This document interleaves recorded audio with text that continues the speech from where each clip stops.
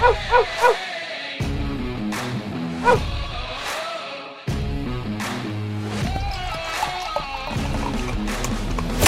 to another edition of the Dogger Pass podcast. This is for UFC Vegas 22. I'm Paul Shaughnessy, joined in studio by Cody Savage. Remember to give the episode a like, smash the like button, as Mayo says, do all that good stuff. Subscribe to all of our outlets. What's the new one there, Pat? Fantasy Sports Picks and Bets, the mix, short form, Mad Lab, and his hilarious pal will be breaking down the main event. And then Brett Apley on Friday will have all of the DraftKings picks for this UFC card. Also, if you want $100 for something like takes you 30 seconds, hit the description of this video and podcast. There's a new podcast from Mayo Media Network. If you're not subscribed to the YouTube channel, do that right now. That's step one. Step two, if you listen to the show on Apple Podcasts or you just have an iPhone or access to iTunes, go leave a 5-star review for Fantasy Baseball Picks and Bets. I don't give a shit if you listen to it or not. Just leave the fucking review. Something you enjoy. It can be very generic, like, hey, I like this show. You should listen. Leave your Twitter handle or email address. We're doing a draw on Monday. Whoever I pick gets $100, and that will legit take you 30 seconds. So, if you lose money with Paul and Cody's picks, you can win it back by leaving an iTunes review. Don't put that evil on me. Jesus. But yeah, that's why we like having Pat here, because you get, I'm horrible at reading all of these promos and stuff like that. He's all over. He's on top of it. I just basically threw him off the top. How are you doing? Yeah, well, obviously he knows all the promos, and that's not our thing. Our thing is talking fights. Free money if you don't want it. St. Patrick's Day, my man Paul Shaughnessy, he shows up a full green getup, so I got to respect that. We're gonna have a couple beers on the show, and yeah, you guys are Irish, so I suppose St. Patrick's Day. Irish Canadian, but your last name's Shaughnessy. I mean, that's. If you throw an O and we dropped the O so that the Brits over here would give us jobs back in the 1800s. It's funny you say that. So my great grandfather, Croatian, when he came over, they had to change the name a bit because it was too Slavic, and I couldn't get a job. Yeah. Classic. Yeah. Immigrant mentality. The history of time. That's the history of Canada. Damn Brits. Yeah, but we got a fun little card here that we can talk about on St. Patrick's Day, have fun with, hopefully find some winning spots. Last week was a better result in terms of, winning picks, but my God, Jonathan Martinez, that was clearly the apple pie shitter, and hard to hate on Davey Grant because I like the guy, but he didn't even attempt any takedowns. He just stood and banged and knocked him the fuck out. I thought Davey Grant potentially could be like a value play on it. I got dropped in the first, too. Not gonna lie, man.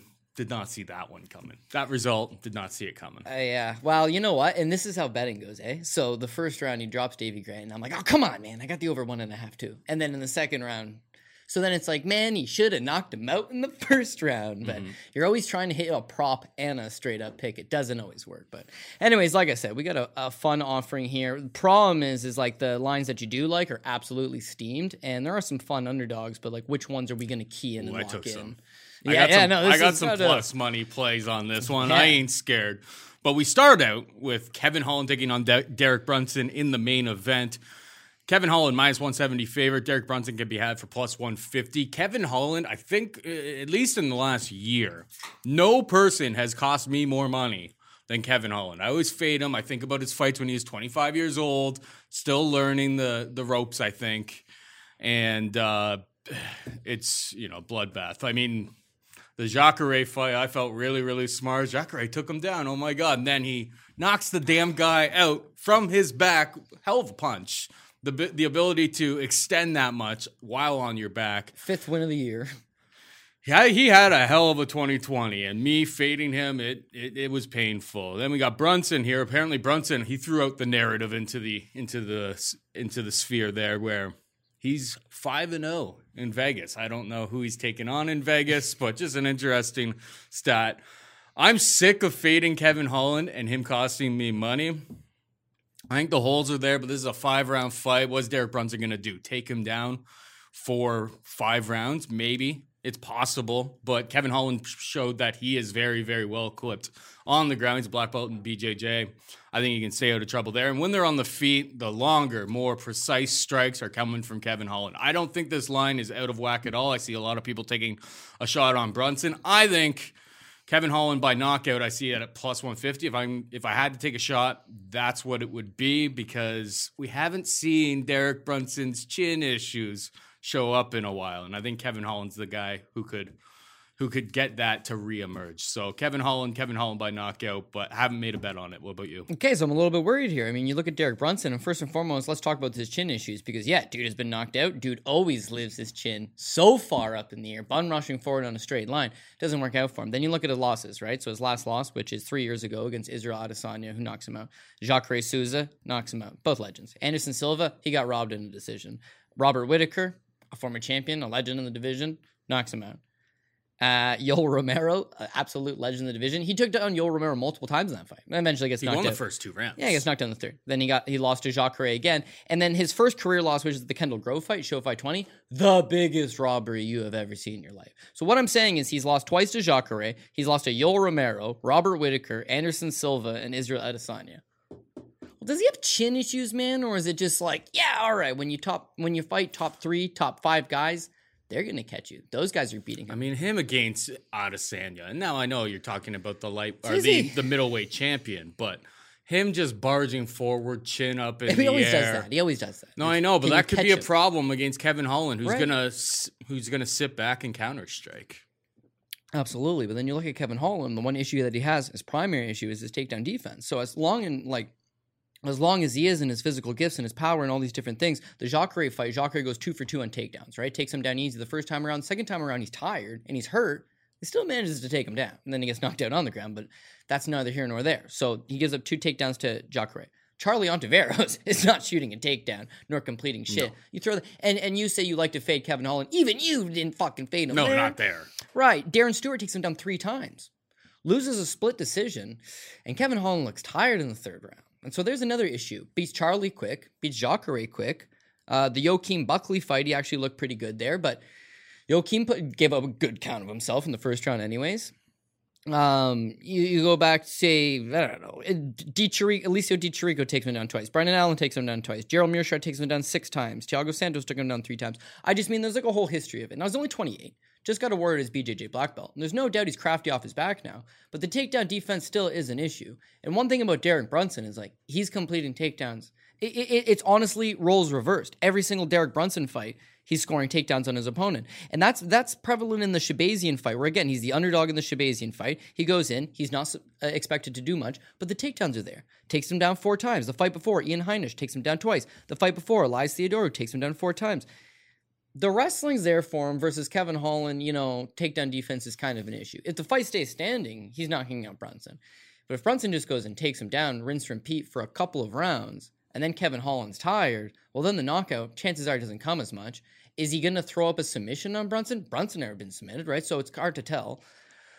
And if this was a 3-round fight, I would have already pulled the trigger. But it's a 5-round fight. Brunson's got cardio issues himself. So again, he's 37 years old. He isn't the athlete that he used to be. And his chin is still way up in the air. Whereas Kevin Holland actually won Fighter of the Year, I'm pretty sure. Had a tremendous 2020. Knocks out another aged legend in Jacare. But, if you want to play MMA math, like Jacare at his best, he's on the backswing. But here's a guy that beat Brunson twice and was just a higher class fighter.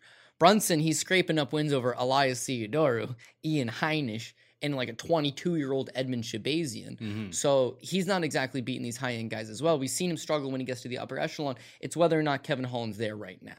So in a 5-round fight, I am going to go with Kevin Holland. But I'm not going to go big on this one. Even though it's the main event, it's a fun main event, I like Kevin Holland, is that Brunson poses a lot of serious problems. Mm-hmm. And for the people that are backing Brunson, I think you are on the right track. He's got to use that wrestling, and he's got to tire this guy out. When you look at Kevin Holland's entire run, it's first-round finishes, so you're not seeing the tiredness, and the takedown defense is still poor. So if he can replicate the same thing that Darren Stewart did, but there's an extra 2 rounds, maybe he takes advantage.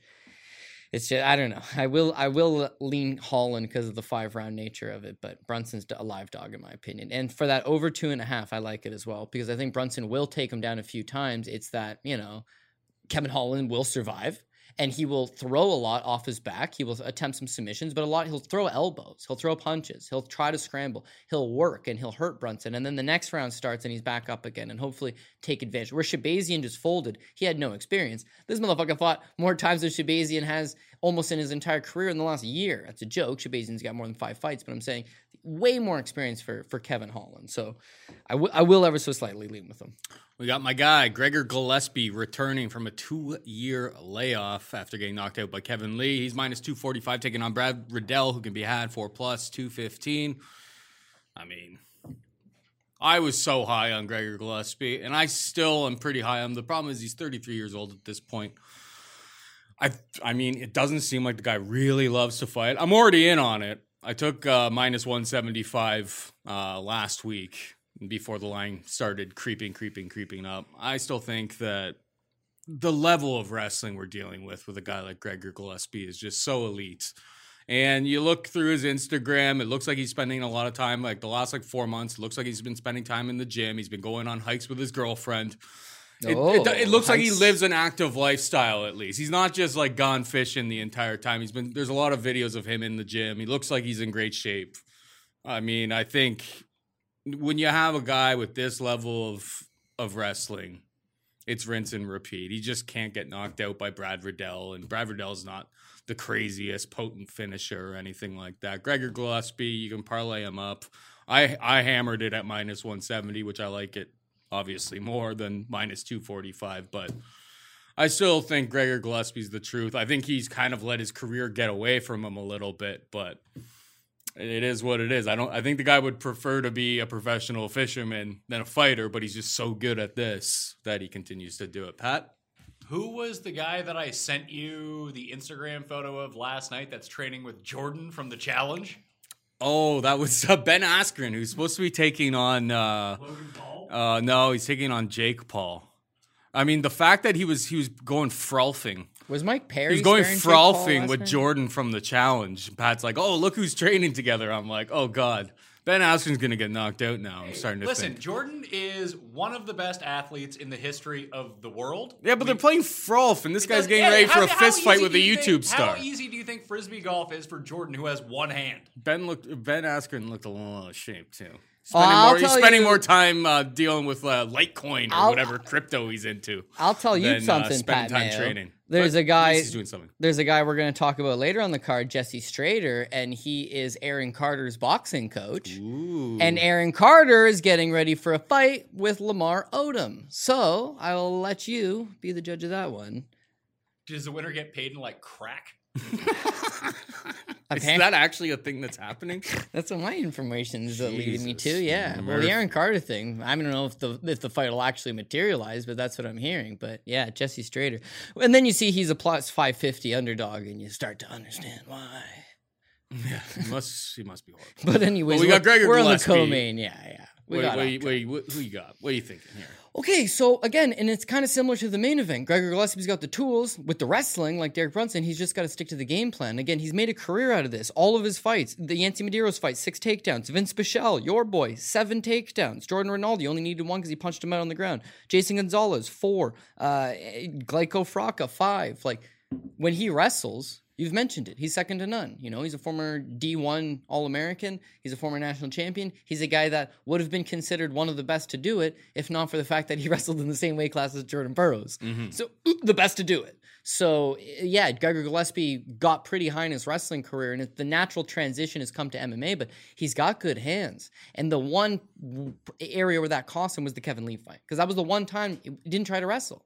He went out there and was just kind of like, well, this guy knows how to wrestle too, so I'll use my hands. It's like, it doesn't matter if he knows how to wrestle. In his training videos, I see him, and he's got his hands up all the time. Now, that could change once they get into the cage, but if he doesn't get knocked out, he should be able to get these takedowns, You want to know something interesting as well? So, for Kevin Lee's the biggest 155-pounder you've ever fucking seen, right? Dude moves to 170, right? And then he loses to Rafael Dos Anjos at 170. And says, I'm going to come back down to 55. Comes back down, beats Gregor. And then his very next fight at 55, he misses weight again against Charles Oliveira, 158. And surely he's going to go back down to 170 now. Just what I'm illustrating is huge 55. Mm-hmm. So yeah, he boots you lopside the head. You've got a serious problem on your hands. But like against a guy in Brad Riddell who seems like he could make 145 pounds, right? He's not the biggest guy. He doesn't have the biggest amount of pop. Both of them probably could. They're both the same size, like 5'7". Like similar type of reaches, like same kind of body type between the two of these guys here. Yeah, but I would just favor Gregor Gillespie and going out there and being the more physical guy and being able to take down Brad Riddell. So this is classic style versus style. You have a kickboxer in Brad Riddell versus the natural wrestler in Gregor Gillespie. The difference is you have a very good striker in Brad Riddell versus the best wrestler in Gregor Gillespie. Like, you're a Khabib fan, you're a huge Khabib fan, and really the only argument that you've ever come up with for anybody is for someone who could potentially fight Khabib up until the Kevin Lee loss, I suppose. Yeah, now it's like, it's off the table. It's off the table now. Yeah. But prior to that, and it wasn't like, oh, well, he's got this and he's got that. It was just like, he's the only guy that could theoretically stop the takedowns. Exactly. Right? Only reason. So Khabib not in the way, this guy fighting run-of-the-mill challengers, and that's his issue. So he's 33 years old, and to this point, he's fought absolutely nobody, right? He fought Glyco Fracca in his debut, no longer with the promotion. He was the underdog in that spot, and then you never got a good price on again. But Andrew Holbrook, no longer with the promotion. Jason Gonzalez, not there. Jordan Rinaldi, not there. Vince Michelle, our boy, but, favorable matchup for him. Yancy Medeiros, come on. Good fighter, I believe, still with the promotion, but just bad style clash. And then loses to Kevin Lee. The first time he really did step up. The difference there is Kevin Lee's a jack of all trades. He can strike, he can wrestle, he can grapple. He's got a BJJ black belt. He's a very high level experience. He's massive for the weight class. Those are all X factors. Those are all variables. You lose a fight there. 2-year-long layoff. Yeah, 2-year-long layoff. I don't like that, right? But if you go out there and you wrestle Brad Riddell, then there's the recipe. So again, I hate always just talking about, well, this guy takes guys down in all of his fights and the numbers. But really, that's what it comes down to. Jamie Malarkey took down Brad Riddell 3 times. Magomed Mustafayev took him down 8 times. Mind you, he always did pop back up when Mustafayev took him down. I'll give him that. But 8 takedowns given up. And then the Alex De Silva fight his last time out, he still managed to get taken down 3 times. Mm-hmm. No doubt his takedown defense is getting better. But similar to Israel Adesanya's takedown defense is getting better. It doesn't mean Jan can't just plow him to the ground because he's the bigger, stronger, better wrestler. And in this case, we got the bigger, stronger, better wrestler in Gregor. And the last thing is for Gregor, like you said, keeping up his hands, working on the striking. He's cleared the cobwebs. He doesn't want to get caught again. But if you were a guy that wrestled your entire life and you were considered one of the best wrestlers, right? And you had just gotten knocked out, and this is your return fight, wouldn't you just go right back to what got you here and just wrestle? My money hopes he does. Yeah, for sure. So the over 2.5 is -110. I like the over 2.5. And then I would take Gregor Gillespie, and I would take Gregor Gillespie by decision. I think that Brad Riddell's a tough son of a bitch, a guy that will get taken down and will continuously work to get back up, but he's not going to get TKO'd, not going to get submitted. So I see this one going the distance. You could get submitted down there? Definitely could get submitted. I just mean, I like Brad. Brad's a guy that's worked a lot on his grappling because he's such a dynamic striker. Most guys do want to take him down. That you see in all these fights, he's getting taken down, but he works to get himself back up. And remember Kai Kara France against Bontarin, 2 weeks ago now? It was like, oh, he's dead. And it was like, oh, he fought the hand. Oh, he's dead. Oh, whoa, we fought the hand again. It was like, that guy's rear naked choke defense was unbelievably good. And it's, again, he spends a lot of time working on his submission defense because he knows he's going to be spending a long time on the ground in fights. That's where guys were going to want to get them. City kickboxing, right? The path to beating these guys, hopefully, take them down, right? That's what you want to do. If he could avoid that, he'd have a lot of success here.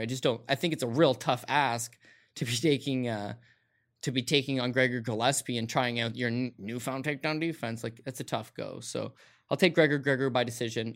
The over 2.5, though, -110. That looks like the best angle here. Gregor on DraftKings. I think he's 9K. Especially because Brad gets back up, and then he'll get taken right back down. Yeah. And just, and the control points. Time and stuff that you've got on the new DraftKings scoring. Gregor Gillespie is literally the gift that keeps on giving when it comes to DraftKings, except for Kevin Lee. Pat, you look like you had something to say? Yeah, Gillespie by decision is +230. Gillespie inside the distance is +130. Again, and why I like that is when you look at a lot of the other guys. Yes, but like we talked about, Holbrook, Jason Gonzalez, Jordan Rinaldi, Vince Pichel, Yancy Medeiros, he's finished those guys. Kevin Lee was like, ooh, this guy doesn't look as good as I thought. Now he's taking a 2-year-long layoff, and now he's coming back and is probably going to hopefully take the safe route and just hold this guy down, wrestle him and hold this guy down. Flip side to that with Brad Riddell, it's like, okay, well, when was the last time he's been finished? He got submitted 3 years ago. Since then, has he fought in great guys? Maybe not necessarily, but I think he's grown a lot. He was a one-dimensional kickboxer who was 24. Now he's a well-rounded martial artist who's 29, has 3 fights in the UFC. Like, I think he's gotten a little bit better. But to save myself, that's why I like the over 2.5. That, like, even if Gregor just grinded this guy and submitted him late, maybe I could get away with it.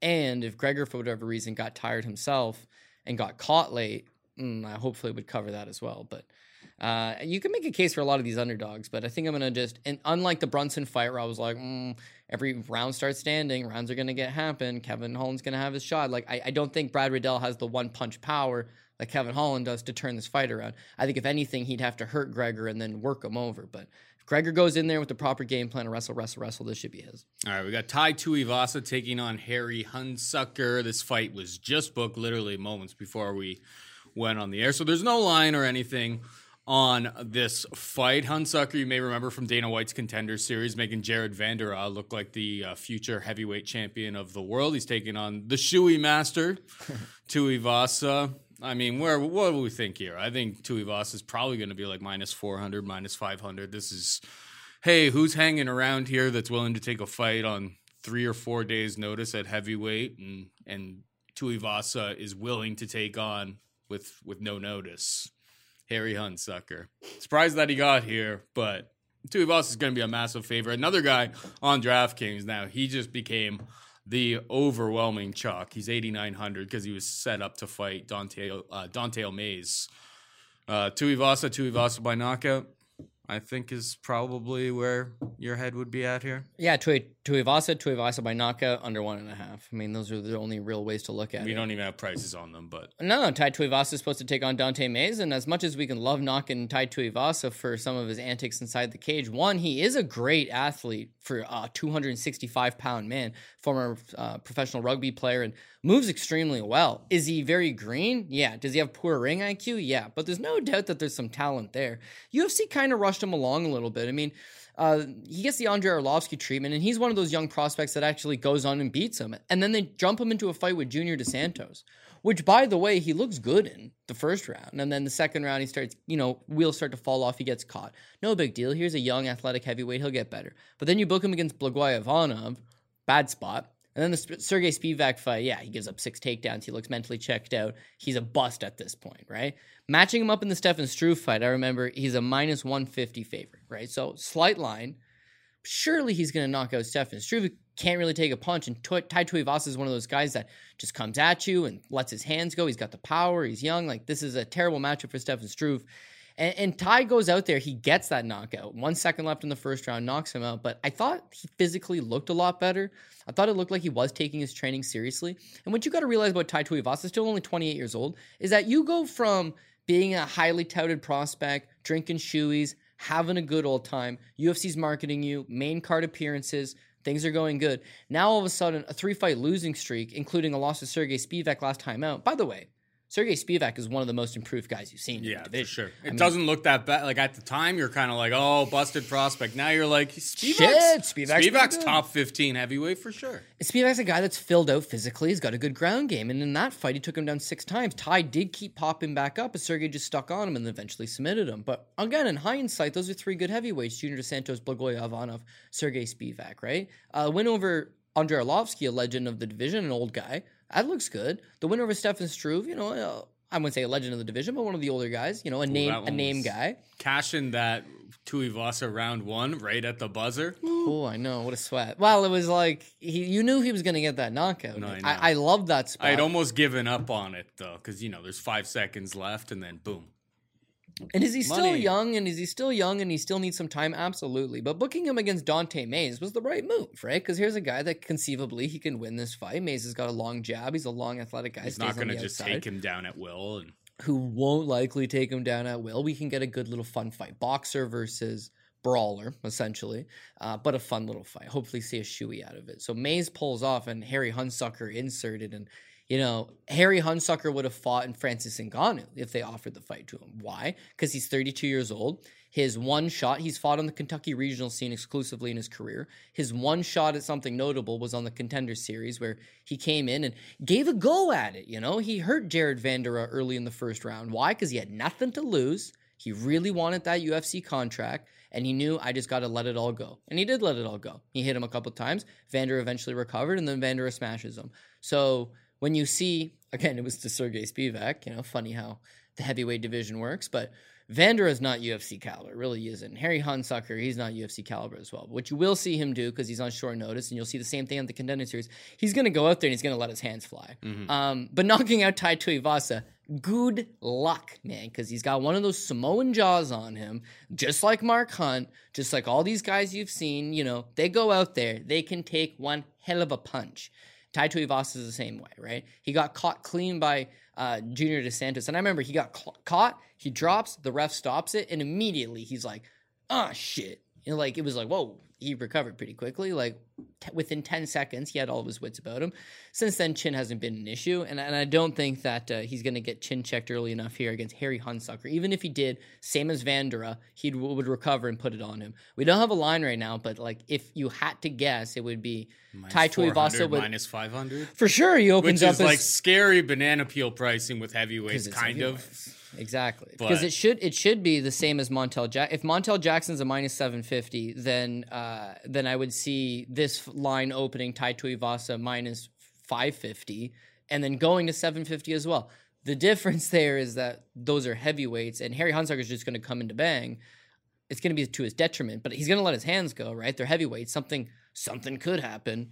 Whereas the Montel Jackson-Jesse Strader fight, Jesse, by the way, lets his hands go unbelievably well, but Montel Jackson's probably just going to be a little bigger. You just keep wanting to talk about that one. Well, man, did I mention he's Aaron Carter's boxing coach? To me, that's hilarious. Does nobody else remember Aaron Carter? I wouldn't blame you if you didn't, but of course, Jesus. He doesn't strike me as a world-class boxer, but hey, I haven't seen him in about 15 years, so who knows? The mold that the Pauls are doing, Jake and Logan Paul, it's the same model that was going on with celebrity boxing back when Danny Bonaducci would fight some guy, right? It's the same thing. People love washed-up celebrities fighting. So not only are they replicating that model and putting it on at a much lower cost, because they come from a similar background to almost all of us and how we do our production, like YouTube people, they understand how impactful it is to own all your own content. The cut that the Pauls are getting of this shit is outrageous. It's obviously not Mayweather level in terms of overall dollars, but they probably get a higher percentage of the rake than Mayweather does for his events, which is just insane. Yeah, for sure. The other thing you got to consider is that if you had Dennis Rodman fighting somebody back in the early 2000s or late 90s, it would have been cool, would have been fun. You want to see Dennis Rodman fight. How do you market that thing? You have to pay for radio spots. You have to pay for TV ads. You got to send these guys. You just have these people with massive social media presences that just have to make a few tweets and boom. And a couple videos. And they're creating content anyways, but it's like, hey, look at me. I'm going to spar today. And then they show some sparring footage and they have these funny videos. I'm going to jump off my roof wearing a Batman costume into a pool. And then I'm going to go run this. It's all content. You're interested in this guy's life. He's showing you his training camp, his day-to-day. He fights a little bit. And now he's going to fight, and it's all of a sudden, it's like you're in. And then to draw in other people, they throw Mike Tyson on the card. It's like, I thought we were all buying that pay-per-view to see Roy Jones, Mike Tyson. No. The reason why it sold was the Paul brothers. Because, they actually have a much wider audience than people that are interested in watching a 54-year-old Mike Tyson, right? Mm-hmm. And there's, two things that go along with it, too, is one, the opponents, it's Nate Robinson. People our age and older know Nate sick. Robinson. Aaron Carter would be kind of the same way. That's more for our demo and, plus or minus 7 years from us. People who can afford to buy these pay-per-views. And everyone who's probably above 25 or 30 fucking hates the Pauls and wants to see them get knocked out, so they'll tune into that. But they're sneaky good at all this, so they can keep it going against these scrubs. I know. I was actually considering betting Ben Askren, and then Pat sent me the photo of him claiming that he was training, but he's playing Frolf with Jordan from the challenge, and then I was just like, ugh. Out. Jake Paul may actually knock out Ben Askren. Ben Askren isn't the greatest boxer by any stretch of the imagination. Just watch the video. I'm sure you've seen it of I don't have to see the video. I've watched his entire MMA career, Paul. I know he's not a good striker. I mean, if he can't get a takedown. And now that I know that his training is him playing Frolf, I don't know. I'm a little bit more nervous for Funky Ben. All right, we got Adrian Yanez taking on Gustavo Lopez. Minus 225 Yanez, plus 185 Lopez. Who you got here, Cody? Yeah, so this feels like your too good to be true pricing of the week is Adrian Yanez. I really like this kid. I think he's dangerous. I think he's versatile. He's young. He's getting a lot better. When you look at the results out of him, by the way, he's only 27 years old, right? Signs to the UFC, coming off a pretty good little LFA run. Comes to the UFC, wins on the Contender Series against Brady Huang, first round knockout, 39 seconds. You see him in the Victor Rodriguez fight in his debut with the head kick, but he's super fluid with his striking. I mean, he's got good footwork. He's very fast. He's very agile. He's got a good straight left down the middle. He likes to maybe switch stances a little bit. But again, here's a guy that can just catch you and has good speed, good accuracy. I feel like he's getting confident. I feel like he's getting better. I feel like he's starting to near the prime of his career, adding all the wrinkles to his game. I think he's a very dangerous challenger. Gustavo Lopez, meanwhile, there's no discredit against him, but I think we kind of know where he's at. 31 years old, extreme couture guy. He's local to Las Vegas. So where he was fighting on the Combache regional scene, pandemic happens, UFC's running shows in Vegas, they need guys. Gustavo Lopez, perfect. And they throw him in there against Merab Dvalishvili. Like, talk about a bad go. He did have, his stock went up in that fight. You take a short notice fight on Merab Dvalishvili, you get owned, but you went the distance. You showed a couple spots, but takedown defense, awful, as most people who fight Merab, usually are. And for that reason, a lot of people were backing Anthony Burchak coming into his next fight, because Burchak, former ASU wrestler, Division I guy out of Arizona, probably could go out there, take him down. BJJ black belt, does have good grappling. And Gustavo Lopez flips the script, man, hurts him, rocks him, ends up taking him down, ends up submitting him. And it's just like, Jesus, where was that out of? Guy is well-rounded. Again, 31 years old. This is probably his ceiling. But he's tricky. He's dangerous. I just don't know where he wins this fight. He's got to get Yanez down. I don't think he's going to be able to stand with him for a long time. He is durable. I will give him that. With Yanez, he's been showing a lot of these quick finishes. So theoretically, you do extend this guy into a second or third round. You could make it dicey. If that's the case, I'd be looking to live bet it. If Yanez doesn't take this guy out in the first and he starts to tire in the second or third, maybe I hedge out. But until then, I like Adrian Yanez. I think he's a legitimate prospect. I think he's getting a lot better. And I like him in the spot. As far as the over, it looks like Gustavo Lopez is real durable. I would want to take a poke at that over 2.5. He got knocked out by Andre Ewell, man. And when you see Yanez touch guys, it's like, oh man, they're gone. I think Yanez by knockout plus 150 I see at one book. That's the play I'm considering. Fair enough. So that's a better price, obviously, than 225 Yanez. And it, does this thing go the distance? Probably not. When you see how both guys fight, they do have a, propensity to finish the under early. is juiced to minus 165, so I'm going to play that plus 150. Yanez by KO. It's only available at one book out there right now. Bet online. I think it's plus 110 at a different book. I share most of the same sentiments. Let's move on. We got Max Payne Griffin taking on Kenan Song. We got Griffin as a minus 190 favorite. Song could be had for plus 165. Kenan Song just doesn't throw enough. Like, you go through a bunch of his fights, the volume just isn't there, and he's given up 5 inches of reach here. I've never been a big Max Payne Griffin fan. I typically don't bet his fights. I don't think he's the most talented guy, but the guy's super, super durable. His volume is definitely higher than Kenan Song, and I think maybe he can get some wrestling here, take the fight to the mat. Even if he doesn't, I think he's just going to he's going to have a lot more volume in this fight. And that 5-inch reach advantage, I think, is going to really play into his favor. He's been super durable on top of that as well. So if this goes 15, I like Max Griffin just to win on volume.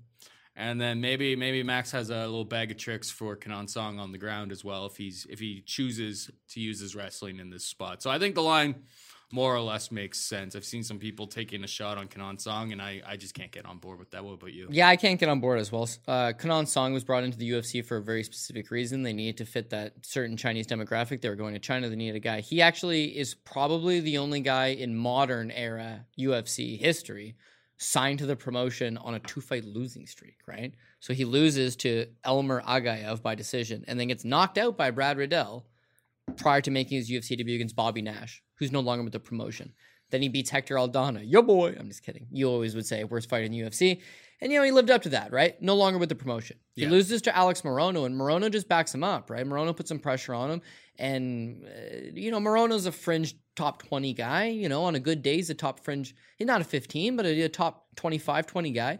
And he's like, he's outclassed in that spot, right? But the guys that are no longer with the promotion, he can cut it against them. Oh, Derek Kranz. Yeah, right? this was part of my play. Calvin Potter, you say. So find yourself a manager who can get you the fights booked that Kenan Song has got booked. Well, the UFC knows what they're doing. They gave him they know what they're doing. 3 or 4 of the worst fighter in the division. They gave him 4 of the worst guys in the division, guys that are no longer with the promotion for a very reason, right? I mean, the UFC's got like 1,000 guys on the roster. If you can't got a roster spot, you're not one of the top 1,000 guys on the planet. Again, he's signed to the UFC on a 2-fight losing streak. Chinese prospect. They want to build him up. They give him some of those winnable fights. In those fights, he shows that he can strike a little bit. He shows that there are some elements to his game, but he's not even a prospect. He's 31. Like, he's been in there. He's done that. I'm pretty sure he's lost to Israel Adesanya way back in the day. Like, Song Kanon's actually been around a long ass time. I just don't like how he matches up in this spot, right? I mean, I don't think the UFC is looking to do him any favors anymore. And Max Griffin's just sneaky good. You talked about earlier about how Kevin Holland's a guy that's cost you money, right? Max Griffin's legitimately a guy that's cost me money because you don't really know what version of him's going to show up. But if the version of him that shows up stays at the outside and uses that jab, he just eats you up, man. He does a lot of damage from like simple strikes, busts you up, causes you to get hurt. His grappling, big time ever improving. He lost also to Alex Morono on the basis of he just waited too long to get his grappling going. But in the third round, it's like, shit, man, guy can grapple as well. The Alex Oliveira fight, he loses a split decision, but I thought he got robbed in that fight. Like, gave a good account of himself against a mediocre version of Cowboy Oliveira, but all the same, it would have been a good win for him. And then the Ramiz Brahimaj fight last time out, he absolutely dissected this guy. Now, Ramiz turned out just not to be on his level. Strong guy, physical guy, probably wanted to get the fight to the ground, but Max Payne Griffin's just got too many tools. It didn't look like he wanted to get it to the ground. Yeah, I don't know. He also got flat out robbed by Thiago Alves. So you see he's in a lot of these close fights. A lot of his fights go to the decision, and he does get robbed in a couple of them anyways.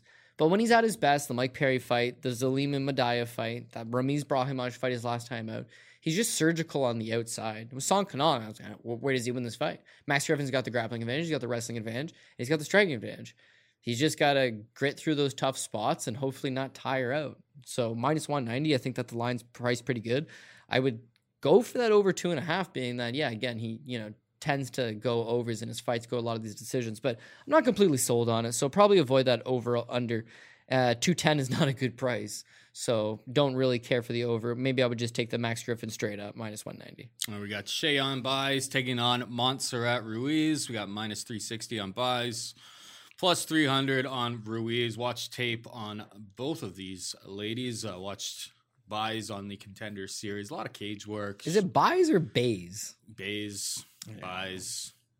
I'm not buying it. Hey there, Buys. I'm not buying it, Cody. Minus 360 is insane to me. Watched Montserrat Ruiz in Invicta in a couple fights. It's sloppy. It's she just kind of barges forward, throwing strikes. But at the end of the day, this minus 360 line is just out of control. I took a small shot on Ruiz, plus 300. I just think hopefully it just turns into an ugly fight. It's close. And it could be kind of a coin flip situation. I didn't see anything from Buys that would lead me to believe that she should be a minus 360 favorite really against anybody. I think it's going to be a relatively close fight. And give me the girl with the neck tat at plus 300. Yeah. Neck tats and women MMA, it's legit because it's like, they're going to be aggressive, and aggression wins a lot of these spots. Yep. So, yeah, I hear you. But I got to go with Buys. Buys is just obviously the A-side fighter. It's not that, taking a shot on Ruiz at that price isn't worth it because there's a big dog spot. But as far as like an official pick goes, I would have to take Buys. So her husband, JP Buys, is actually going to kick up the card. So, I think it's like the first husband-wife duo to fight on the same UFC card. Kind of cool. If he loses early, maybe. Yeah, but they're from Fortis MMA, and Fortis MMA features like Kevin Holland, Adrian Yanez. Kevin Holland's out. Is he still out of Fortis? I'm not sure. Macy Chase almost definitely is. Trevin Giles. The fucking whole card is Fortis MMA, right? So she's going to be very well prepared first and foremost. Second of all, she's very aggressive, man. She's always coming forward. She's always letting her hands go. Her wrestling's pretty good. JP Buys is wrestling. She's gonna get caught, Dog City. It's a Mayo special here. Plus 300 in a close women's fight That's what I was going with here. Well, just to finish my last point. I'm not convinced because I saw her in that fight. Yeah. A lot of cage work, control. I'm not convinced that she's stronger than Ruiz. I just think the line's a little bit off. If this was more like minus 170 plus 150, I would not be taking the shot on Ruiz, but I just think this line is out of hand. Yeah, well, that's why a lot of people are like, you got to jump on the line before the line's gone, right? So this line actually opened up, buys 250, which again, that's probably not the best price tag, but 250 sounds a lot better than minus 360 now, doesn't it? At minus 360, you really don't want any. Now you start thinking, ooh, shot on Ruiz. And again, I think that if there was a value side to this fight, the value side would be on Ruiz. Why not? It's a women's MMA fight. If they're both making their UFC debut, why not?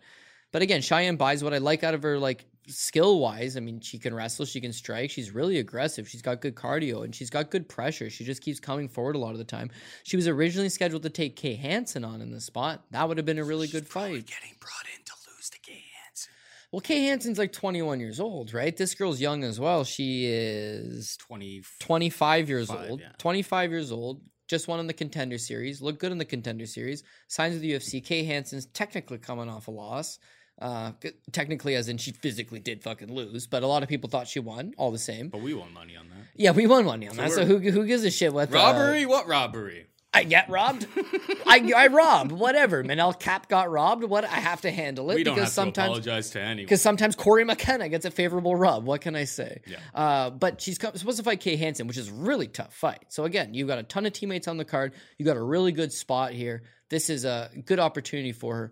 And then in comes out Montserrat Ruiz. And it's not that it's nothing against Montserrat Ruiz, but she's 5 feet tall with a 61-inch reach. But it's 5'3", 363. Trust me, I covered all of these bases. She's 5 feet tall, Paul. Yeah, but she's almost in the 4-foot category. Whatever. Bias isn't that big though. I'll give you one thing, girl. Like if she had like a 67-inch reach, and we're talking, there's a 2-inch reach advantage. If we were talking like a 5'6", and then maybe it's a different story. But I just saw a lot of cage work. Like that's what buys seem to want to do. Yeah, no, I agree with you. And I will give Ruiz one thing, right? So she's again still young herself. She's only 28. She was apparently training at King's MMA. And she went, I think is that, what is it? She lost to Danielle Taylor, I know. She lost. I know where you're going with that. It's not even the end of the world. Friends right? don't love friends, kind of thing. She went 5 rounds the fight before Danielle Taylor, and her cardio looked unbelievable, aggressive the whole way through. Then she loses to Danielle Taylor over a 3-round fight in Invicta. And Danielle Taylor's at least been to the big show, doesn't throw shit as well. And then she gets a kind of a cheeky submission her last time. Yeah, that was that's women's MMA, dog. It wasn't really that's a women's submission. MMA, dog. They called it a scarf hold, but it was more of a I quit type. Do you want to know something? This is an actual. I'm tired. I don't want to do this anymore. Tap tap tap. Yeah, Felice Herrig nailed one in the Ultimate Fighter as well. And when I started jiu-jitsu, like my 3rd class, it was like 2008. The instructor, I was like, "What's the name of this?" And I got caught in it. And he's like, "What's the name of this?" And he goes, it's a bitch tap." That's what he said. He said, "It's a bitch tap."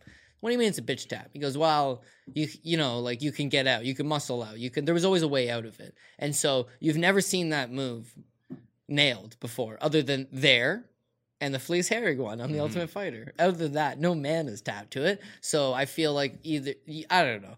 There's certain moves. The calf slicer, you've seen it twice in the UFC. The bicep slicer, right?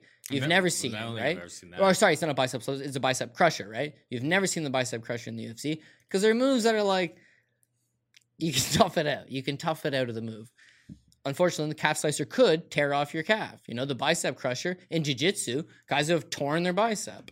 It's just you don't see it in MMA. There's always a way out. In this case, yeah, whatever. What I'm getting at is that she's fought at a relatively low level. She was supposed to take on Emily Ducote, Bellator veteran, and that one's interesting because Emily Ducote's actually a training partner of Cheyenne Buys. So I don't know, take what you want out of it. What I'm saying is that she's coming in on short notice here, filling in for Kay Hansen. Because of the short notice nature of it, I would have to say that the advantage goes Buys. The price, it got steamed. $250 seems reasonable enough. Now it's steamed to $360. Do you want in at this price? Probably not. Well, I want the over. It's women's MMA. Nah, it's minus $260. Again, this is not... That one's fizzy. That's your problem with Guinness, man. We got a spiller. And that's why they ship it with like a ping pong ball on the bottom. There is one. Yeah, there always is in the cans, otherwise it'd be flat. But yeah. You gotta drink. I agree. The pick would be Cheyenne Buys. I'm not disagreeing with your idea to take a shot on the underdog, but I think all the advantages are going towards Buys in the spot, and so I'll back her. One question. How is Buys going to win when her opponent has no face? Fair. Yeah, not only that, she's got no neck and she's 5 feet tall, right? She's like, how are you going to take down a little gnome? You love all the stumpy male fighters. Samwise Gamgee, have you ever seen him give up a takedown? No, because he's a little tree stump of a man. And he Cody was doesn't want to take the shot. It's fine. successfully able to protect Frodo for all those missions. I had to. I just thought I watched the tape on both of them, and I'm like, this. I could see this going both ways and just being a complete slop fest. I think Buys backs her up with the aggression, and I Is don't she think Ruiz. stronger? I'm just I not don't think convinced. Ruiz fights particularly good with her back up against the. You know what? It's probably a pass. At that price, it's a pass.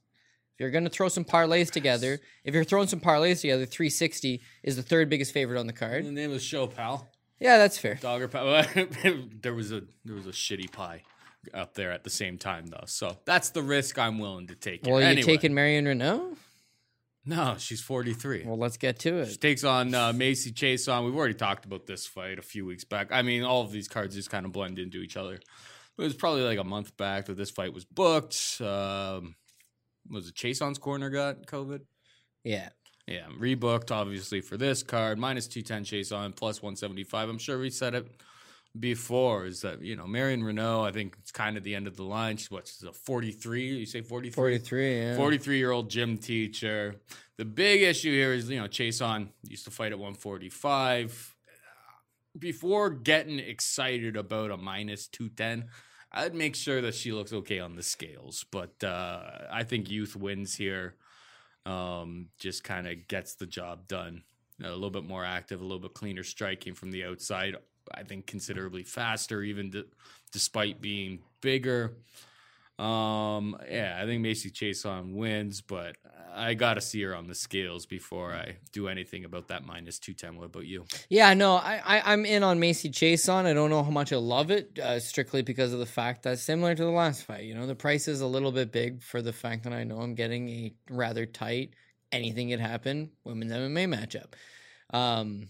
It's going to be a fun fight, but again, I just don't know how much faith you can have in it. Macy Chase on, I liked her on The Ultimate Fighter. Like you mentioned, she's 145. Unfortunately, there's no real 145 weight class, and so she's smart enough to make the drop right away. She fought Penny Kianzad in the finals, won at 145, but then her next fight against Gina Mazzani, she made weight. The next fight against Sarah Moras, she made weight. Wins both of those, low level. Lena Landsberg fight, she made weight. Shayna Young fight, she made weight. I think she'll be okay here at 135, but she is a big 135er, and that's her natural advantage. My problem is the Lena Landsberg fight 2 fights back. Landsberg's a Muay Thai striker, She's a European Muay Thai striker from Sweden. Accredited, I suppose. Kind of has low volume. They call her the elbow queen. But she just took Macy Chase on down. And as soon as Macy Chase on got taken down, off her back, it was like, oh my God. No game. No game. Start to fatigue. Look tired. Didn't have a plan B. Look lost. And then lost the fight. Mm-hmm. Terrible outing for her. Comes back in that Shayna Young fight. And again, Shayna Young's making a UFC debut. Is probably ill-equipped for this spot. Macy Chase on does look good. Does look like she's making improvements. She's another Fortis MMA fighter. But again, it wasn't anything spectacular. She gets the victory. I thought she looked solid. And then it's a year-long absence since then. So, how many improvements has she made since then? Has she made any improvements? Is it going to hinder her? Is it going to be to her detriment? Is it going to be to her favor? You just don't really know. But I think you nailed it pretty much here. We got Renault's 43. She's fought the way better competition. She's fought a lot of solid fighters in the UFC. But her best days are behind her. And she's BJJ black belt. And remember how we were talking about the other day, like a Muay Thai black belt, whatever. But she has one. She's a good striker. She's got heavy leg kicks. She spent time at King's MMA, spent time training at the highest level. But she doesn't deal great with physicality, and I think that Macy Chase on is just going to be too big, too strong.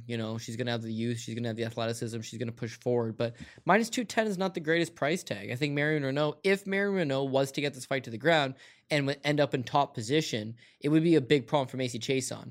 The reason why I can't back Marion Renault, despite the 43, is Her offensive wrestling is awful. Awful. She can strike and she can grapple, but her takedown game is weak as shit. And so what she needs to do how do is you get it there? Right. So how's she going to get it there? Catch a kick or something like that. And so now it's like, okay, scrap that plan. I'm just going to move forward and bully this girl. Mariano, 43 or not, always shows up in fantastic shape. Why? Gym teacher. Her day literally consists of being in shape all the time. So I know she's going to come in and give a good account of herself, try to pressure forward, try to land those strikes. But Chasen's just the bigger, rangier, stronger fighter. And I think that if she's able to put Renault on her back foot, it'll work for her. Minus 210, again, it's just not a price tag I love. This is not a fight I love from a betting standpoint, but she would be the pick. Grant Dawson takes on Leonardo Santos. Grant Dawson, a minus 190 favorite. Santos can be had for plus 165. I do have a bet on this one. I saw it open up at plus 700. Missed the action on that. But then they reopened it at plus 650. 650. Santos by submission. My problem here is that Grant Dawson, what have we seen from him? Likes to control, likes to get into grappling exchanges. This is the first time that he's taking on a guy that could cause some big problems for him. And I think that his stand-up game is still a work in progress. Grant Dawson always goes to the takedowns. That's always what he wants to do. And this is the best BJJ practitioner that he's taken on so far. So I thought, I'm going to take a shot. Plus 700, would have preferred that. Maybe somebody else. There's not many books that have opened up those props yet. This was like the first one that did it. I'm looking to see what it's at right now. Plus 650, Santos by submission. I just did it this afternoon.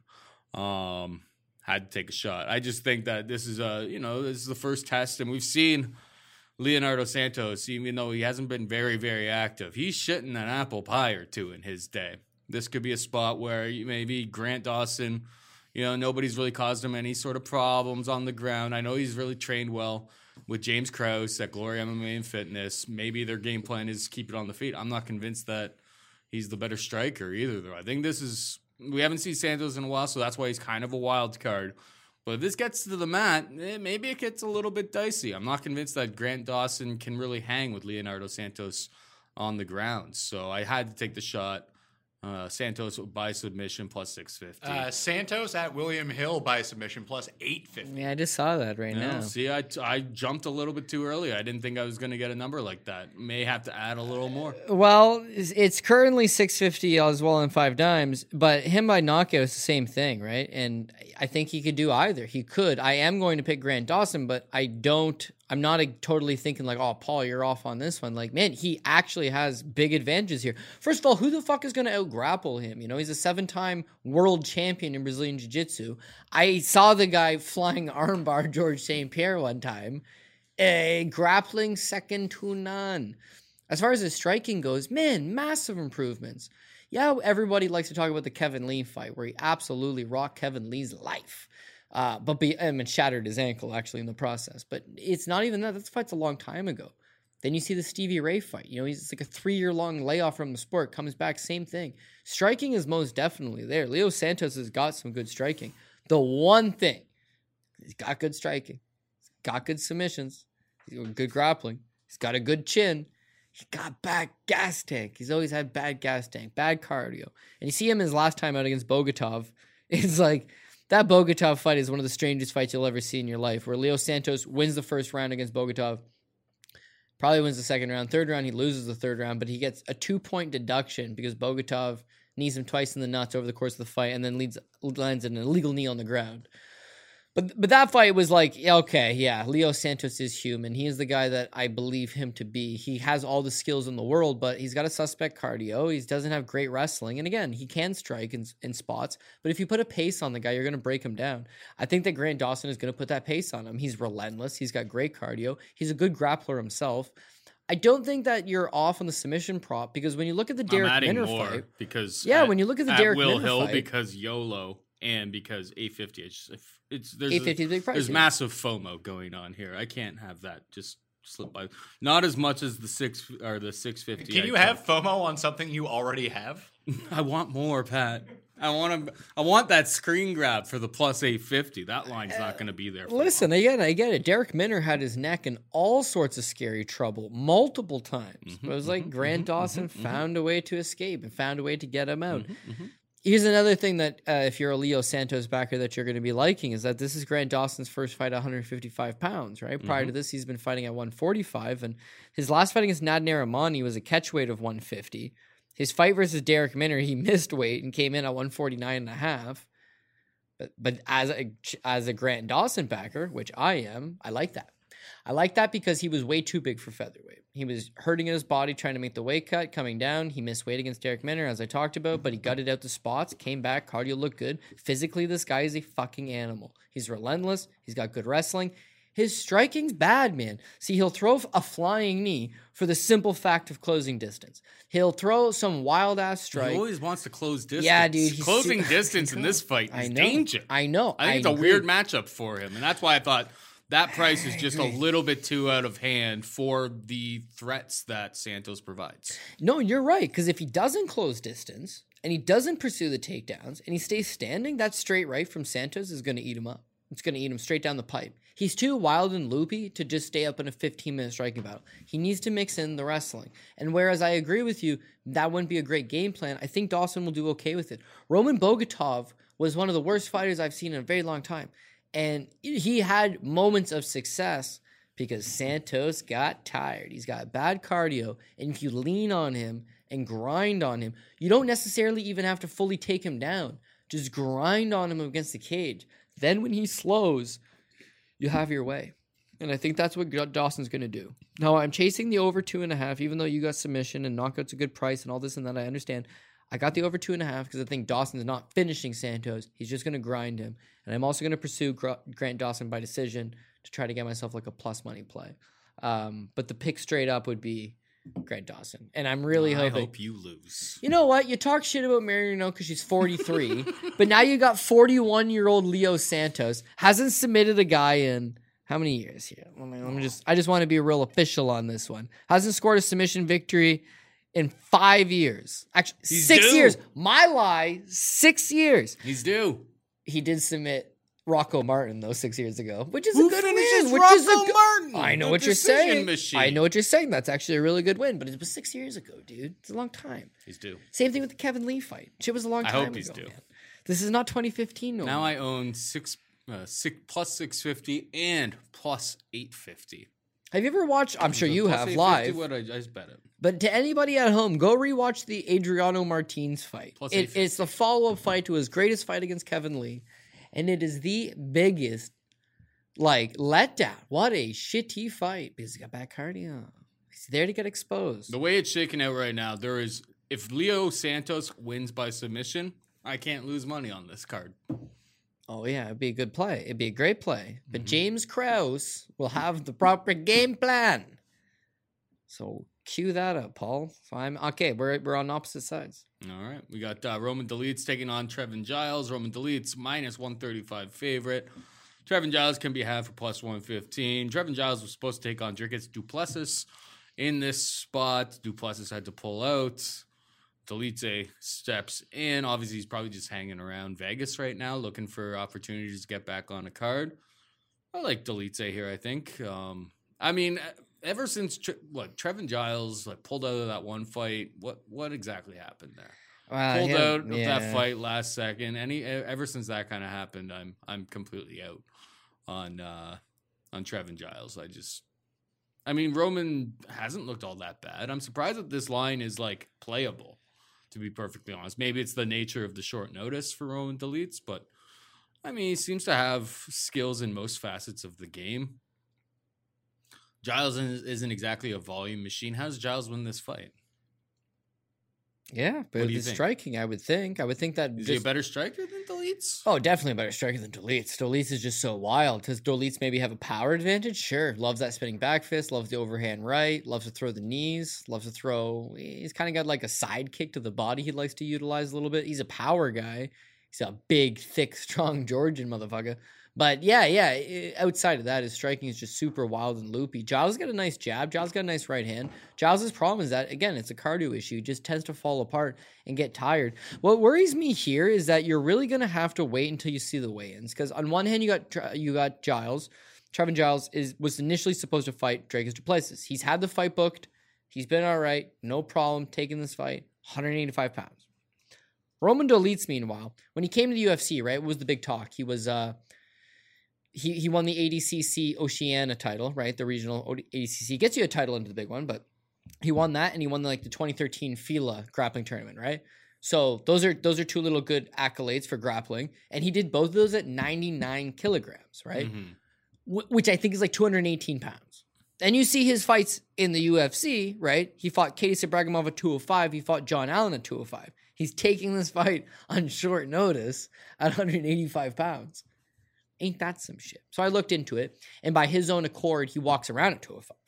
So he fought John Allen, he fought Katie Sabragimov at his walk-around weight. He figured, I think I could make 185. So it's kind of getting ready for a fight at 185, maybe. Gets the call for this one and decides, I'll take it. So you're going to want to see the weigh-ins. Because one, he might not physically make weight. He's a very strong, muscular, powerful guy. But B, if he does make weight and he looks good, he's a very big, strong, physical guy. Against Trevin Giles, if he goes out there and gets the takedowns, he's going to mop him up, right? He's got the superior top control. I think he's a good grappler. Trevin Giles also does have a suspect ground game of himself. And in the John Allen fight, you see, well, okay, first of all, the Katie Sabragimov fight, he goes out there, he gets the takedown, he pounds him out. He's the only guy to finish Katie Sabragimov, who's awful. Awful. Whoa. Did I mention awful? Whoa territory, yep. But at least Roman did what you're supposed to do against that level of opposition. He just blew him right out of there. The John Allen fight, John Allen's a wily competitor, came back from a positive USADA test, and, you know, is a tough enough guy. And I thought John Allen was getting the better of the striking for sure, but Roman Dolidze can rely on his grappling. Physically strong guy. His problem is that he's one of those guys that's a bit of a showman. Yeah, and he was so playing with his food in that fight. Right. Motherfucker plays with his food too much. And he's telling his corner, like, you want me to submit him, coach? And then drops back for a heel hook. It's like, He's dog. a showman. Oh, I hate betting on guys that drop back for heel hooks, ball. God damn. I hate guys that give up a position to go for a guillotine and pull guard. Like, don't give up a dominant position for the submission. But hey, they're going for 50K. They want to grow a fan base. They want bigger fights. They want to move their career along. Sometimes they want to be exciting. And this guy wants to be exciting. And so when you're betting somebody, you don't really care about excitement. You would take a slow-paced fight. You would take a grind of a fight as long as it was the winning result. Roman Dolidze could be in a favorable position. He could get this fight to the ground, and then he could easily just give it up, right? And so that makes him a little bit of an unknown. Trevin Giles is a better striker. Trevin Giles has fought the higher level. He's better experienced. And honestly, what I did see from him from his last fight, he did look a lot improved. Mind you, he's going out there and taking on the likes of Bevon Lewis, but he did look better. Now, the one thing I will mention is the fight with James Krause. James Krause is a natural 55er who fights at 170. Takes the fight on 3 days' notice against Trevin Giles at 185 and now grappled him. Roman Dolidze is coming down from 205, and his best grappling accolades, were at 99 kilograms, which is like 218 pounds. So again, like, he's a big, physical, strong guy. If he goes out there and scores a couple takedowns, this thing's all she wrote. But I want to see the weigh-ins. So I want to say, listen, I've pussed out so far, right? If I'm taking Holland, Gillespie, Yanez, Griffin, Cheyenne Buys, Macy Jason, Grant Dawson, I got to go Trevin Giles. But I really want to see that weigh-in, man. I could easily jump to the other side on this. He could come in like a monster, or he could come in 3 pounds overweight, and you really wouldn't want any exposure, now would you? It's the Roman Empire, as far as I'm concerned. I'll take the leads, but I haven't bet it yet. I'll watch the weigh-ins as you told me to do. All right, next up we got Montel Jackson taking on Jesse Strader. Montel Jackson, minus 750 favorite. Strader can be at plus 550. Find yourself someone in life that looks at you the way odds makers look at Montel Jackson. How is this guy every single fight such a ginormous favorite? I know he looks like he's got all the tools, but he hasn't really beat anybody yet. I don't know much about this Strader cat. You've been alluding to it all week long, or all episode, episode long. I've been drinking. Yeah. No, I'm in. We'll go out after this too. Strader plus 550. Montel Jackson minus 750. It's almost unplayable. What's the word here? It's unplayable. It's minus 750. What do you want from it? I mean, at the very least, Jesse Strader has a what's it called? It was Aaron Carter's a boxing pulse. coach. Yeah. Listen, he's got a pulse. He's good enough to be a plus 550 favorite. Montel Jackson's got some issues of his own right. One thing with Montel Jackson is he's deservedly so the favorite. Just minus 750 is too big of a price tag. Mm-hmm. It always is with him. Every fight. Yeah. Well, I mean, he's okay. I'll give him this, right? Dude turned pro in 2017, right? June of 2017. So he's been a pro for, less than 4 years. And then since that time, he debuts in the UFC against Ricky Simón. Less than 2 years into his pro career. He's in the UFC. That's huge. Against Ricky Simón. And what I had heard on him right from the get-go, this is the Ricky Simón fight. What I had heard, they said, Cody, he's got the biggest hand you've ever seen in your life, and his grip strength was like amongst the highest in the UFC. And in the Simón fight, he loses decision. But Ricky Simón routinely, he would grab wrist control on Ricky Simón, and it was like a problem. Like, dude is physically strong. Losing to Ricky Simón, not a big deal. Okay, so he beats Brian Kelleher. Fuck, dude. You're less than 2 years into your pro career, and you just submitted Brian Kelleher in the first round. That's huge. Beats up Andre Sugmantath. Expected. Always a big favorite, like you said. Beats Felipe Corrales. Didn't look great in that fight, but got the win. And then Brett Johns. Well, Brett Johns is legit. He was a top 15 guy. Not a fringe 15 guy. He was a top 15 guy in the best division in the sport. And that fight's a year and a half ago. I'm going to say this guy probably is making improvements. Yeah, probably. He's big. He's strong. He's physical. We saw him really green, fighting good guys. He's going to be fine. But yeah, again, it's an MMA fight. And this Jesse Strader guy, I'll give him this. Sure, he's Aaron Carter's boxing coach. Sure, he's fought absolutely nobody. His wins are 0-0, 3-4, 2-1. Lost to Marcelo Rojo, who we saw fight Charles Jourdain last weekend. And Lost got to knocked him. out in the first round. Holy fuck, what a banger of a round, though. Like, a banger of a round. But he got knocked out, ultimately, like you said. And it's at 135 pounds. He gets knocked out. You've seen Rojo this weekend against Jourdain. Was at 145. How the hell did that guy ever make 35? He was so powerful. Lost.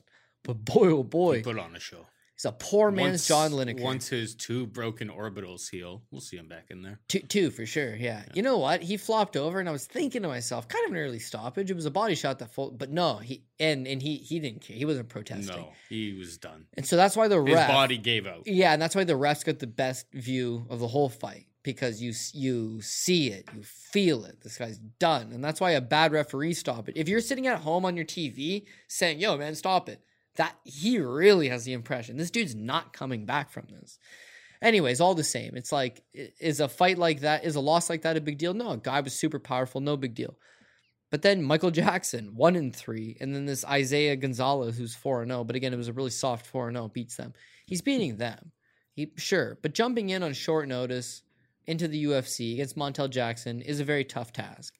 What I will give from him, from the limited fights you have seen him in, right? He is relentless, dude. Dude is like a Tasmanian devil. He just throws, reckless throws. But Montel Jackson hasn't been getting knocked out. He's been getting kind of like caught in spots where he gets out grappled or controlled. I don't think he's got a chin issue. He's got a massively long reach. Mm-hmm. I really do think he will have made improvements. He was young to begin with. So I think Montel Jackson is the A side, but 750 is just a crazy fucking price tag. As far as like the over-under, you can get plus 160 on the over 2.5, but it's like Jackson can easily submit this guy. And if Strader pulled off any type of upset, he'll catch him. He'll catch him with his relentless pace. More often than not, he'll get broke by just puts a pace on him, gets taken down, gets butchered up, gets submitted. So I got Montel Jackson. 750 is not a great price tag, so maybe you chase a prop by like submission or something, but even then, what are you getting out of it? Yeah, fair. All right, we got Julia Avila taking on Julia? It's Julia versus Julia. Julia Stoliar Stinko. That was the performance that she put in against she couldn't get off the Yana cage, man. Kunitskaya. Oh my God! If you haven't watched tape on it, here's the thing. All that happened in that fight is she had an armbar attempt at the end of round 2. I think she threw 6 significant strikes, and Yana Kunitskaya basically just held her up against the cage. I just kind of think of Julia Avila more or less holding Gina Mazzani up against the cage, throwing knees to the body, but I think I was, me. I mean, I just bet Montserrat Ruiz because she had a neck tat, and I thought that the fight was close. I'm always looking for dog opportunities in these spots, but I think this is probably about right. I didn't see much from Stolyarenko to lead me to believe that she's UFC caliber, that she's going to win a fight in the UFC. Avila didn't look great. Eubanks really exposed her on the ground, everything like that. But I think she's getting set up. And apparently, she's full-time fighter now after she was like part-time for most of the earlier part of her career. Yeah, she's a geologist. I think she's set up to get a W here against one of the lower level fighters in the UFC. Line makes sense to me. I'm not excited about playing it at this price though. What about you? Julia Avila was my girl. Loved her. Bet all these spots. You don't really get a good price tag out of it normally, but here's a girl who ran D1 track and field at the University of Notre Dame. Like, she's a hell of an athlete. Fighting Irish. Yeah, Fighting Irish. Have a drink to that. Love the shirt too. She's got skills. She's a great athlete, and also she's very physical for 135. Big caboose on her, generates a lot of power. Good ground game. When she's on top of you, massive problem. As it turns out in the Santiago Eubanks fight, though, when she's on her back, problem for a betting standpoint. Yeah, she can't get up off her back. Big time holes off her game off her back. Striking, I think she's got good striking. She's got good pressure. Moves forward, uses the right hand, backs you up. But ultimately, she needs to get this fight to the ground and establish top pressure. Julia, not Julia, Julia versus Julia. But Stolyarenko, on paper, there's a lot to like, right? Here's a girl, she was on The Ultimate Fighter way back when. She fought in the UFC against Leah Letson and lost, and that in itself is a problem. But Leah Letson's massive. Like, she's a big-time 145er. And so she goes on beyond that and fights Lethway in what used to be called, I guess, it's Burmese bare-knuckle boxing is what it used to be called. Now it's Myanmar, so it's called Lethway, but I mean, you're headbutting your opponent, you're smashing them with elbows, you're just it's a very brutal combat sport where only the toughest can survive. And she's a world champion. Like, she's going out there and beating you up bad. But then when she comes back to MMA, it's all arm bars, man. It's all first round arm bars in like 30 seconds, a minute. She just routinely flops to her back, throws up an armbar, flops to her back. She almost caught, at the end of round 2, she almost caught Yana Kunitskaya in one. Yana knew the defense against it, of course. Yeah, and I mean, I think when you tape study this girl, it's like, oh, there she goes, pulling guard for an armbar. So you would understand that. And as far as her striking goes, her striking is vicious, and she could put a beating on you. But this ain't Lethway. You can't headbutt the chick. It's not all spent in the clinch. And I think Julia's going to be physically stronger than her. Then when you see her in the Kunitskaya fight, Kunitskaya just literally presses her up against the cage, and she has no ability to dig an underhook. She has no ability to pivot out. She has no ability to shift her weight and physically get off the cage. She's just lost, and she just allows these huge lulls of time to pass. So can she suddenly shore that up? I don't know. With Avila, her last time out against Eubanks was a stinker, and she was a sizable favorite in that spot. And again, I was all over in that spot. She got exposed a little bit. She's not exactly young. But here's a girl that, she actually debuted. Her MMA debut was against Marion Renault. She has a regional scene win over Nico Montano. She's come to the UFC. She's scraped up some decent wins. The loss to Eubanks is a problem, but that just allows you to go back to the drawing board, refocus, game back up, come back in here, do what you got to do. I would actually say Julia Stolyarenko is a live underdog because it's 310. It's very similar to what you were looking at earlier in like a Montserrat Ruiz. We're at 300. It's a big price tag. But if Stolyarenko, for whatever reason, was to go up and get on top, it would be a problem. Avila had no game off her back. And here's a girl that's physically strong, no ability to get off the cage apparently, but here's a girl that's physically strong that could, but pulling guard is just detrimental. I just heard Pat circle like this. Which means Pat is hammering Stolyarenko. If Pat was to bet Stolyarenko and Ruiz, let's say it was, people like to say unit, whatever your unit is, you put one unit both sides. You're telling me both girls lose? Maybe not. Maybe Montserrat's the one to come through. Maybe it's Julia. I think they both lose, but yeah, we see this time and time again, all these cards. A lot of underdogs been coming through. Lines are pretty well, right, but the The dog just comes through. It is what it is. Women's MMA, is it going to be a submission or a knockout? Not likely. The over 2.5 is set at 200. That makes a whole lot of sense to me. I'd probably chase this fight to go the distance. But I think Avila is going to be able to just pressure her back up because of the cage, get a couple takedowns, hold down a top position. And finally, JP Buys taking on Bruno Silva. People love themselves from Bruno Silva. He was like plus 170 earlier in the week, and the line has came crashing down. He's Buys is minus 145. Silva is plus 125. You may remember JP Buys from winning on the Contender Series. Horrible stoppage. All-time bad stoppage, at least on Contender Series. They were in the corner right at the end of the round. The guy his opponent wasn't exactly moving all of that much, but the moment that the ref stepped in to stop it, clearly there was no tap, there was nothing. He was completely fine. Where's your head at here? He seems to like to get it to the ground. He likes to use his jiu-jitsu, at least from that fight, to win fights. Is he going to be able to do that against Silva? I don't know. Okay, so first and foremost, he's a legit wrestler. Like, his wrestling is pretty solid, and that was supposed to carry him through as a very young prospect. So he actually fought in the Contender Series the first time around back in 2017. He's like 21 years old when he fought in Contender Series, and they gave him Joby Sanchez. So Joby Sanchez is a UFC veteran at the time, and he's also a guy that wrestled out of New Mexico, D1. Good wrestler, got some experience, got some tools to his game. JP Buys is they don't even give you the odds. But anyways, he was the favorite over Joby Sanchez in that spot, and Joby Sanchez just went on there and put on a veteran-type licking on him, stopped the takedowns, took him down, and grappled him, pounded him via ground and pound. The difference between 21 to 24, which is where you see him now, is a big difference, big learning experience, but he hasn't really tested himself all that much. So he went to EFC Africa. You and I have discussed this on many occasions. And in EFC, he's beaten Philip Roach, Luke Tango Biko, beats them, no problem, lower level. Fought for Brave FC, fought for LFA, lower level guys, beats them, no problem. Coming in here and taking on Bruno Silva, winnable fight for him. I think he's got the wrestling to go out there and take down Bruno Silva. I think he could, control him a little bit. As far as his striking goes, he likes to back up his opponent. He's got better output than Bruno Silva. But honestly, the thing with Bruno Silva is he could win all of these fights he's losing. It's like one little tad issue here or a little tad issue there costs him. But he's due for a win, man. He's too talented. And I said this last week with Jinyu Frey. This girl's too talented to go 0-3 in the UFC and fan out. And what happens? She ends up going in and winning. I didn't back her. But looking at Bruno Silva, it's the same thing. The Khalid Taha fight, right? He gives a pretty good account of himself. He goes out there, he scores 2 takedowns over Taha. But, he gets tired a little bit. He gets physically outmatched a little bit. He gets submitted by Taha. But Taha ends up going in, testing positive for Musada. No contest. Guy was on the gear.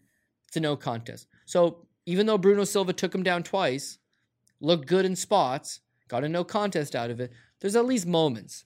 Then you go to the David Dvorak fight. He scores 3 takedowns over David Dvorak. It's 1-1 going into the third. He gets a little bit tired. He loses the third. He loses the fight. Okay. Won a round over David Dvorak, who's a decent little prospect in the UFC right now. And then that last fight against Tagir Ulanbekov. Ulanbekov is the man. I'm really high up on this kid. Long, rangy, great wrestling. Been wrestling with Khabib Nurmagomedov in the mountains of Dagestan since he was like 14 years old. Khabib calls him his cousin. It was no easy walk in the park for him. It was a fucking sweat, man. And Bruno took him down. Now get this. Bruno took down Khalid Taha twice, debut. Then he takes down David Dvorak 3 times. Then he took down Tagir Ulanbekov 4 times in that fight. And I rewatched it and I felt the same way as when I watched it live. It was a sweat. It was way closer than you would have wanted it to be. Ulanbekov is supposed to be this highly touted prospect, and yet this guy made him work. And so he's a training partner of Henry Cejudo. He's a training partner of the Pitbull brothers from Bellator, Patricky and Patricio. And whereas people may be sleeping on Fight Ready a little bit, Eric Anders looked way better his last fight. I mean, he got DQ'd. All right, he didn't get DQ'd as a no contest due to the illegal knee, but he just did this one camp at Fight Ready. And my God, he looked big time improved. I really do think that Bruno Silva has all the skills. He can wrestle. His striking is It's a little one-dimensional. He has decent power. He doesn't have enough output at flyweight. It's hard to knock these guys out, so it's a bit of an issue. But, it's serviceable. It's good. It's powerful. And I think that he might have a slight striking advantage over JP Buys. His takedown defense, Ulanbekov took him down 5 times, but he scrambled, and he got back up, and he worked. And Ulanbekov is supposed to be one hell of a wrestler. So even though JP Buys coming out of South Africa is a good wrestler, if he doesn't take Bruno Silva down, Bruno's game. And if Bruno flips the script and takes JP down, it's a big-time game changer. He's live. This is not a card where I've been backing a ton of underdogs, even though I think a lot of them have a very solid chance. But I think Bruno Silva I don't think this guy goes... Again, he's got a draw against Casey Kinney on the regional scene. Mm-hmm. He's got fights with David Dvorak and Tagir Ulanbekov. Just such a higher level of competition at this point in his career. He's a lot more ready. And he's struggled against that level. Whereas you look at JP Buys, he's beaten a very low level that Bruno would have beaten. Last fight, he didn't even really win. And so this is alternate dimension shit. That's why it went from 170 down to 125. Well, it flipped both ways. It didn't flip all the way both ways. Did it open up the other side? No, it didn't open up the other side, but it went way up and then it came way down. Let me just see exactly what the line movement was. Where did they list this? Okay. It opened minus 170. It dropped to it's not saying. Anyways, regardless. You're looking at it backwards. It opened at 170. People bet it down to 250. Now it's back down to 150. So it opens, there you go. It opens at 170. It gets bet down to all the way to 250 JP Buys. And then it's come back the other way. Now we're at minus 145.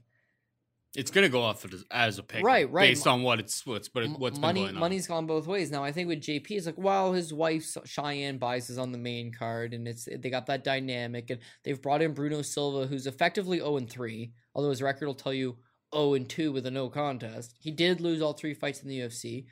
What I'm getting at is alternate dimension. One of the judges in the Ulanbekov fight gave him the first round. And one of the judges in the Ulanbekov fight gave him the third round. But otherwise, he lost 30-27, 29-28. Alternate dimension, if you gave him the first and the third round, he could have won that fight. And all I'm saying here is that he was competitive versus a guy who I really like. JP Buys, I don't care too much from. If Bruno Silva goes out there and is competitive against this guy, he can make it work for himself. So I think I'm going to take the over. And if Bruno's going to win, it's going to be by decision. He's a grind. So I like that over 2.5 minus 170. Plus fight goes the distance. That's plus 300, by the way. I hope Bruno wins so that Cheyenne Buys Parlay is together. having a bad time. I like where your head's at. No, so that Cheyenne Buys is having a bad time, upset. Oh, You're right. My husband ended up losing. Oh, I'm going to lose to this girl with the neck tat. Boom. I win money. That's where I'm at. You can't fade the neck tat, dude. It's a real thing. Unless it's like Andre Field. Has there ever been a situation where we've had a husband and wife on a UFC card together? I don't think so. I don't think so. The first time sisters. It may have happened in Bellator with Gilbert and Kerry Melendez. Yeah, I don't know if they ever did that. Yeah, I mean, you know what? Bellator tries to beat you to the first time this happened, but ultimately, if you're looking for it on a UFC standpoint, I don't think a husband and wife combo was ever fought. You've got JP opening the card, and then Cheyenne is opening the main card. Mm-hmm. So is he going to be in her corner? If he gets dusted, is he going to be in her corner? Who knows? Bruno Silva's not dusting anybody, but he could win 2 of the 3 rounds. That's what I'm aiming for, is that he picks up a decision. Like Pat mentioned, plus 300. Okay, now that I'll reconsider that, I would much rather take Bruno Silva by decision than him straight up at 125. He's a grind, man. That's what he's going to do. If he's going to win this fight, it's going to be keep it competitive in the striking, maybe slight advantage, and then score a takedown or 2. Mm-hmm. JP Buys is a good wrestler. This takedown defense is a little lackluster, so... We'll go Bruno on a card that I am siding with a lot of these favorites. You guys all know how it happens. These dogs end up coming through and shitting in the pie. But as far as a dog standpoint, I'll take one here, Bruno. All right, we're just about out of time. But before we go, hit him with the PRP. Okay, we're going to go with Kevin Holland. We're going to go with Greg Gillespie, Adrian Yanez, Max Griffin, Cheyenne Buys, Macy Chason, Grant Dawson, Trevin Giles, dog number 1, Montel Jackson, Julia Avila, and Bruno Silva, dog number 2. I mean, Tuivasa's in the mix. I miss Tuivasa, and I have him as well, right? So it doesn't change the fact that we're rolling with currently only 2 underdogs. It seems like consensus is a lot of these favorites as well. I would admit there's a lot of live dogs in these spots. I think it's going to be a favorite heavy card. All right. That is it for us this week. Hope you enjoyed the show. For Cody Safjak and Prop Bet Pat, I'm Paul Shaughnessy saying goodbye and good luck.